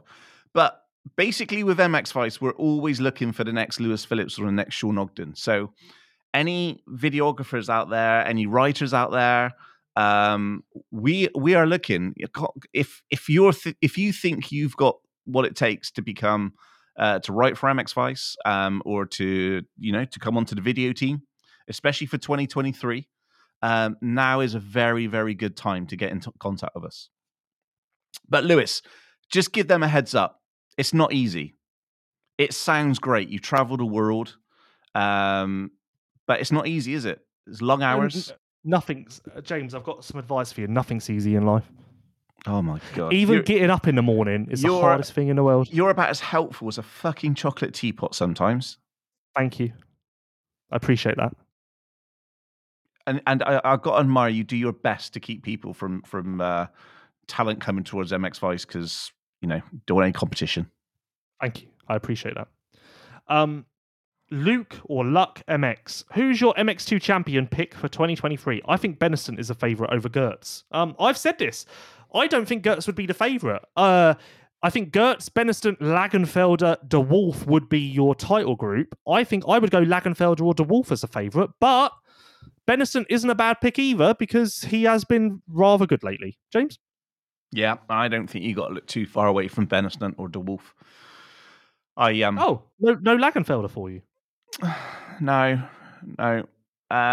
He'll be there, but I just believe the other two I think they may have it. At Kelly Brearley, at the ADAC MX, Van der Moostijk was in the Masters class. Is he on a 450 or was the class mixed? No, in the German Championship, the ADAC, the pro class is always mixed MX1 and MX2. That's always the way it goes. Funny how that's just considered, because it's always been that way there, or as long as I can remember, you just think of it as normal. Whereas if another championship did that, it would be like the most shocking thing ever. But it's just normal there, so you don't even bat an eyelid. Moostijk back in Lommel as well. So that'll add to the MX2 class a little bit. That's good. Good to see him back. Great talent. Yeah, I genuinely didn't think he would be back this year, so I'm shocked. I'm guessing he's not aged out, so he's got to be a potential for a title next year. I was trying to think this the other day. I meant to look at it. I don't know if he got a podium last year. I don't think he did. I don't know why I'm asking you. We've talked about the others, but Van Moostijk is a credible title threat. Yeah, but my point is, I don't think he got a podium last year, and he hasn't had one this year so far. So actually, when he next gets on the podium, it'll be quite a moment, because it would have been a drought of like 2 years. Yeah, but there's been a lot of injuries. Yeah, but you know. That concludes Leatt Ask Us Anything. Thank you, James. Thank you, Lewis. Known for producing the world's most effective neck braces, Leatt continues to evolve year after year. The 2022 gear is available worldwide, and there are many lines for you to consider. The 3.5 Ride Kit, an affordable combo, the 4.5 Jersey and Pants, the 4.5 Enduro Jersey and Pants, and the 5.5 Jersey and Pants. There is so much to consider. Leatt, as I mentioned, there's a lot of exciting stuff coming, and you can keep an eye out for that at Lommel. You'll see it on the FNH riders, Camden McClellan in the MX250. Yeah, a lot going on at Leatt. So Leatt.com or at official Leatt on Instagram is the place to go to keep in touch with everything that is going on there in the coming weeks. It's an exciting time in the industry, of course, when at this point, we kind of transition to next year. Teams, riders, gear, calendars, they all get announced. So, yeah, exciting times. Exciting. The Scott Prospect Amplifier Goggle not only defends but also amplifies your vision while riding. The advanced pre-curved lenses are injection molded to provide greatly improved contrast and optical clarity, allowing you to see contours and transitions in the dirt like never before. With over 50 years of experience producing market-leading goggles for the motocross and off-road market, the engineers at Scott have taken off-road optical performance to the next level with the Scott Amplifier Prospect Goggle. The Scott Amplifier tint is designed to let some specific colours through to your eye while filtering out others to create a high contrast within the terrain that you are looking at. What are the main benefits of this technology? 1. It allows you to see contours, ruts and transitions in the dirt in ultra high definition. 2. It works for motocross, enduro, rally and everything in between.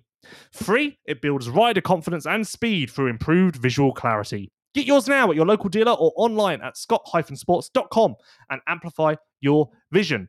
Thank you to Fly Racing, Leatt, Scott Sports, Rentful, Manscaped, Planet Motor Holidays, Prox Racing Parts for Supercross Video Pass, MXGP TV, Even Strokes, Asterix knee braces, and Armour Nutrition.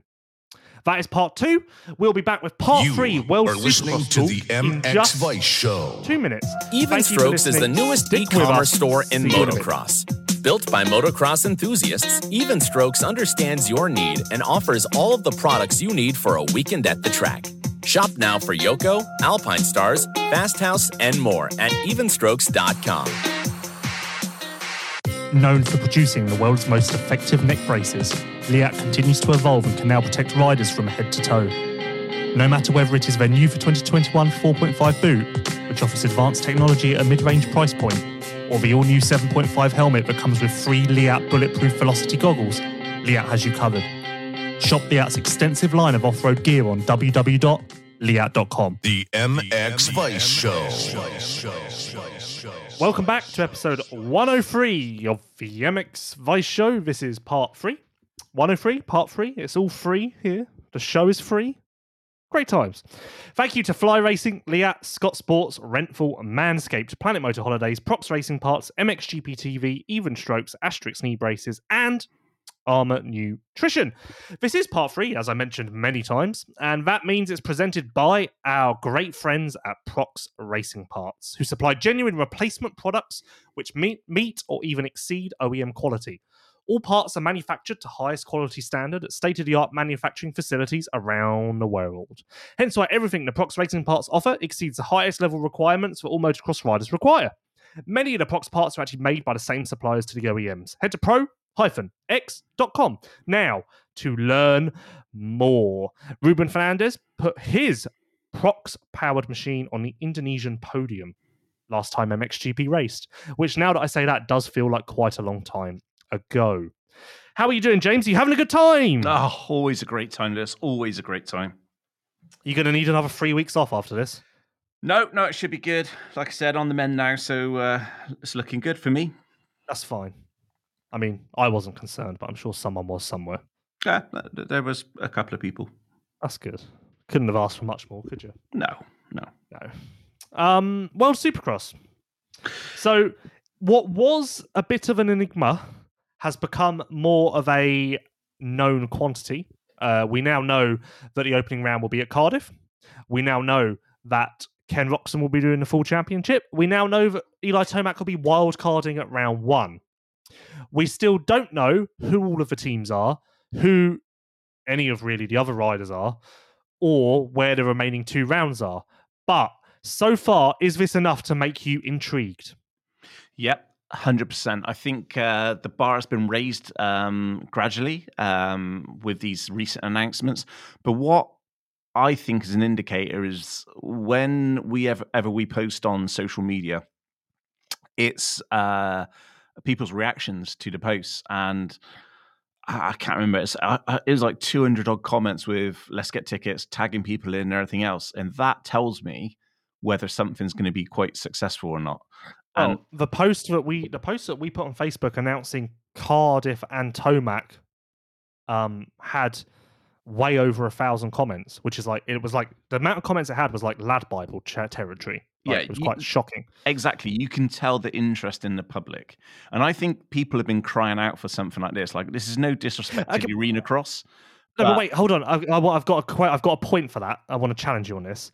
Why? So, like we say, clearly there is a crying out for it, blah, blah, blah. But why didn't the SMX work then? I don't know, because I actually went to that event with you, and I actually thought it was quite good. Wrong location? Maybe. Wrong location, yeah. I didn't think they were that far off of it, because they had Dungey there, and... This is what I mean. It doesn't make sense unless I think maybe just the idea of teams of manufacturers competing against each other just wasn't something that fans cared about, because Formula One, the Constructors' Championship is a big deal, but in motocross, who really cares? Yeah, it's all about the riders. So I think that it's a shame that they didn't kind of look at that and just say, right, okay, that was great for the first opportunity, but let's tweak it and go again. However, they haven't, and the guys at WSX have picked it up. And do you know what? They're building quite a lot of excitement in it, and in getting people like Roxon involved in Tomac. If you're going to do this, you got to go big or don't do it at all. And I like what I've seen so far. It's gauged enough interest for people to want to get behind it and start talking about it. And I think that was always going to be the biggest hurdle. And like you say, over 1,000 comments on that post. Like when I seen it was 200, but it was initially that, first couple of hours, and people were just, let's do it. Da, da, da, da, da. And that tells me something. Like, you see some events which gets, that much interest, and it's going to be successful. Do you, in your position as, I don't really know what we call you, but do you feel as though Cardiff is a must-attend event for you? I think once you start to get people like Roxon and Tomac there, then you have to ask yourself the question of why would you want to be there and cover it? Well, yeah, but I'm asking you specifically, it's because you're very close to it. Are you, in your mind, are you like, I have to go, or are you not there yet? I'm not there yet, and I mean, if you're going to go to Cardiff, my advice would be stay over and book early for a hotel because getting to the place sucks balls. So a little bit of advice there is definitely get a hotel booked in stay over rather than trying and get out at God knows what time with 60,000 people or whatever. So the thought is that the final 2 rounds will be Indonesia and Australia, although there's a chance that it will just be an Australian doubleheader. Which would make sense, I guess, because it's a newly formed championship and they're trying to make the money go as far as they can. Well, this is a pilot championship. Yeah. So, 3 teams still to be announced. Only 7 of the 10 officially licensed teams have been announced so far, which is surprising. Like, when you think about it, this crossed my mind the other day. We are less than 3 months from the launch of this championship. So when you think about it like that, we are like, there isn't much known considering we're 3 months away. Like, I've got to think that they're stressing a little bit. Well, 12 weeks is no time at all. So when you're trying to launch an all new world championship, like, you'd think, I would have thought by this point we would have the calendar, all of the teams, all of the riders, know everything, and like we'd have track maps, we'd have everything. But this is the thing, hey, when you're starting something from scratch, you can present the idea. I mean, this is the whole thing. Like, you know, what they're doing, they're presenting the idea and hoping that people will see enough to get involved in it. And I'm pretty sure there's probably 5 or 6 teams which are vying for those remaining spots, which they're probably trying to sort out now. Because let's face it, as a team, there's a package there which can actually be used correctly to be able to do this championship. The thing is like. It's now is a good time as well because you're hitting people right with the budgets because everybody's like manufacturers and brands are looking at budgets for next year. So this couldn't have hit at a better time because at least people have got a choice now of what to spend their budgets on. I don't really need a budget for it because the championship covers all your travel costs and stuff. So. Yeah, but so much like I mean, as in getting bikes and as in getting parts, as in getting your kit and stuff like that. That those are the deals which need to be done, and that's going to take some extra budget. So you just have to think about that side and whether there's the supply chain and stuff like that. So, but I expect in the next couple of weeks we'll have a few more team announcements. Look. No need to panic. It's a new championship. They've started. Who's panicking? Scratch. Like you just said, is it like press the panic button 12 weeks away? No, fuck me.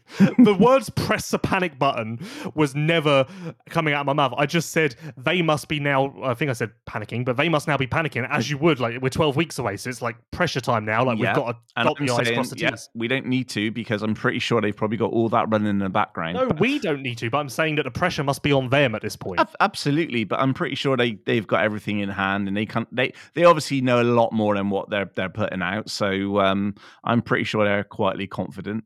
But the key thing is you have to put this out there. You have to put the dream, the foundations out there to get people to buy in and get people involved. You can only talk about something for so long. You have to start the wheels in motion. You have to do it in full credit to them. I think it's going to be a very successful series. I think I've said this all along. The first round will get a lot of interest. It will get a lot of hype, a lot of interest. Everyone will just be intrigued to see how it looks, how it runs, what's different, blah, blah, blah. Yep. I'm interested to see if the interest lasts by the time we get to, well, I guess it's only 3 rounds this year now. But next year, when we get to round 4, is the interest still there? That's what I'm interested to see. Yeah, I think you're right on that one as well, is to carry that interest from round to round. I think it's a brave option as well to start in the UK. Where you've had there was like an indoor supercross series. I can't remember what it was called. John Helland? What used to run it? And then it Future West, and then it's Arena Cross. Then they've they've brought in sort of 5,000 people before, but it's never really been that successful. So I think it's brave starting it in the UK for a start. Yeah, but those events don't have international appeal. Like, they don't attract people from France, Belgium, and stuff. The idea is this would. Yeah, you got to hope. Fingers crossed. You got to hope that people from other countries are going to want to travel to the UK. I know someone tweeted you for advice on where to fly to, and I'm guessing you didn't reply to them. Yeah, no, I did reply to him. You prick. Oh, good guy. Yeah. Yeah, I don't know. Like, we know a lot more now, but we still don't know that much. This is what I think the fault or the underlying problem with the series is. I think the interest is more in the what's it going to run like, what's it going to look like, more than the actual competition side. I don't think that the interest will be there for like who's going to win this weekend kind of thing. I think the interest will be more in what's this going to run like, which is fine, but again, that's not sustainable because eventually we will have an answer to what is this going to run like. Yeah, I agree. That's good. And obviously the World Supercross Championship making some waves is your Planet Moto bombshell of the week. Escaping everyday life and riding in Spain has never been better thanks to the guys at Planet Moto Holidays. 2022/2023 dates are available. Planet Moto Holidays on Facebook and Instagram is the best way to secure your spot with a small deposit. Ride tracks like Red Sand this winter is coming up fast and spaces are going quickly. So jump on social media, Planet Moto Holidays, or the planetmoto.co website to learn more, including the Planet Moto Academy, which has its own little USP if you're looking for something a little more, what would you say, structured. Rather than a holiday, you want more of a winter program, the Planet Moto Academy. Lots going on at Planet Moto Holidays. That is your Planet Moto bombshell of the week. Also, to add to that, Josh Spinks has got a training session out in Planet Moto again this winter, so check out that one. I know a lot of people say great things about Josh Spinks in training, especially at Planet Moto. And also congratulations to Max and Jasmine, who tied the knot, I believe, at the weekend. So congrats, guys. They're the guys behind Planet Moto. So great people, great company. If you're looking to get away in the winter, that is the place to be. Okay. Do you want to host the podcast or? I've been there, done that. Okay. Anything else you want to talk about? No, I'm good. I wanted to obviously know a little bit about your insights into Thailand, because not Thailand, into Indonesia. You literally, in our conversations, you have called it Thailand a lot. It's because I want it to be Thailand. I really like Thailand. But the amount of times you said to me, "Oh, are you back from Thailand yet?" And I just go along with it because I'm like, there's just no point correcting him. Predictions for this weekend. Okay, I'm going to go against the grain. I'm going to go Febvre for the win in MXGP. And I am going to go... I'm going to go Vial's going to dominate. I will go Geyser and Vial because you can't really go wrong with that prediction, can you? You've got a good chance of being right. So kind of boring, though, isn't it? Yeah, play within the... Don't want to stretch outside the comfort zone. Oh, yeah. Colour within the lines. Yeah. You know what you can guarantee? What's that? Whether it's Geyser, whether it's Sewer, whether it's Febvre, whether it's Prado, almost guaranteed that a Renthal rider will win MXGP this weekend because a majority of the factory riders and teams in the MXGP paddock choose to be a part of the winning world of Renthal. The winning brand in manufacturing and design for the last half century, Renthal continue to lead the world at the very top level of the sport, amassing more championship titles than all competing brands combined. Renthal's records are unsurpassable with 239 US titles and 232 world titles for 470 major championship titles combined. Thanks to the hard work and dedication to detail, the Renthal factory has been helping world-class riders achieve their championship goals since the beginning in 1969. That's at Renthal Moto on social media if you want to give them a follow. And hey, why wouldn't you want to join the winning world in Renthal? It's just too good to pass up. An opportunity of a lifetime, and everyone can jump in, get involved. Why not? Do it. Right, James. Anything else you want to say? Yeah, Lewis, remember that episode where we forgot to press the record button? Don't tell me that this happened again. No, it's not. I just wanted to see how you felt. Oh, okay. That was funny. Never change. The final part of the MX Vice show was brought to you by Prox Racing Parts, who supply genuine replacement products which meet or even exceed OEM quality. All parts are manufactured to highest quality standard at state-of-the-art manufacturing facilities around the world. Hence why everything that Prox Racing Parts offer exceeds the highest level requirements for all motocross riders require. Many of the Prox parts are actually made by the same suppliers to the OEMs. Head to pro-x.com now to learn more. Thank you to Fly Racing, Liat, Scott Sports, Renthal, Manscaped, Planet Motor Holidays, Prox Racing Parts, MXGP TV, Even Strokes, Asterix Knee Braces, and Armour Nutrition. Final thoughts, James? Final thoughts are, with everything what's been kind of said over the last month, with people saying about, Indonesia and the gates and everything else, people, we have 40 on the gate in both classes. Let's unite, rejoice, and go forward. That's nice of you. I feel like that was a little. I feel like there was a bit of tactic behind that, but very nice, nice indeed. No, I just think it's actually nice to see 40 on the line, and there's going to be some great racing. Lockett's always produced good racing. Has it? Okay. Why do we have a reason to doubt you? Thank you everyone for listening. Thank you for sticking with us. I hope you've enjoyed episode 103. We will be back next week with episode 104 covering Lockett. I'm Lewis Phillips, your host. That's James Burfield, the co-host. We will see you next week. Thanks for listening. Bye. You are listening to the MX Vice Show. Even Strokes is the newest e-commerce store in motocross. Built by motocross enthusiasts, Even Strokes understands your need and offers all of the products you need for a weekend at the track. Shop now for Yoko, Alpine Stars, Fast House, and more at evenstrokes.com. Escaping everyday life and riding in Spain has never been better, and you can still experience that right now. Planet Moto still have packages available, plus customizable options with the Planet Moto Academy. If you want to hit the tracks like Red Sand as soon as possible, visit planetmoto.co for more information.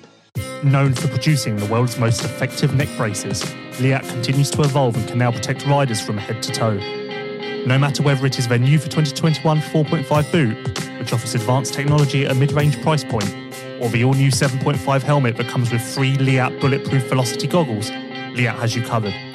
Shop Liat's extensive line of off-road gear on www.liat.com. You are listening to the MX Vice Show.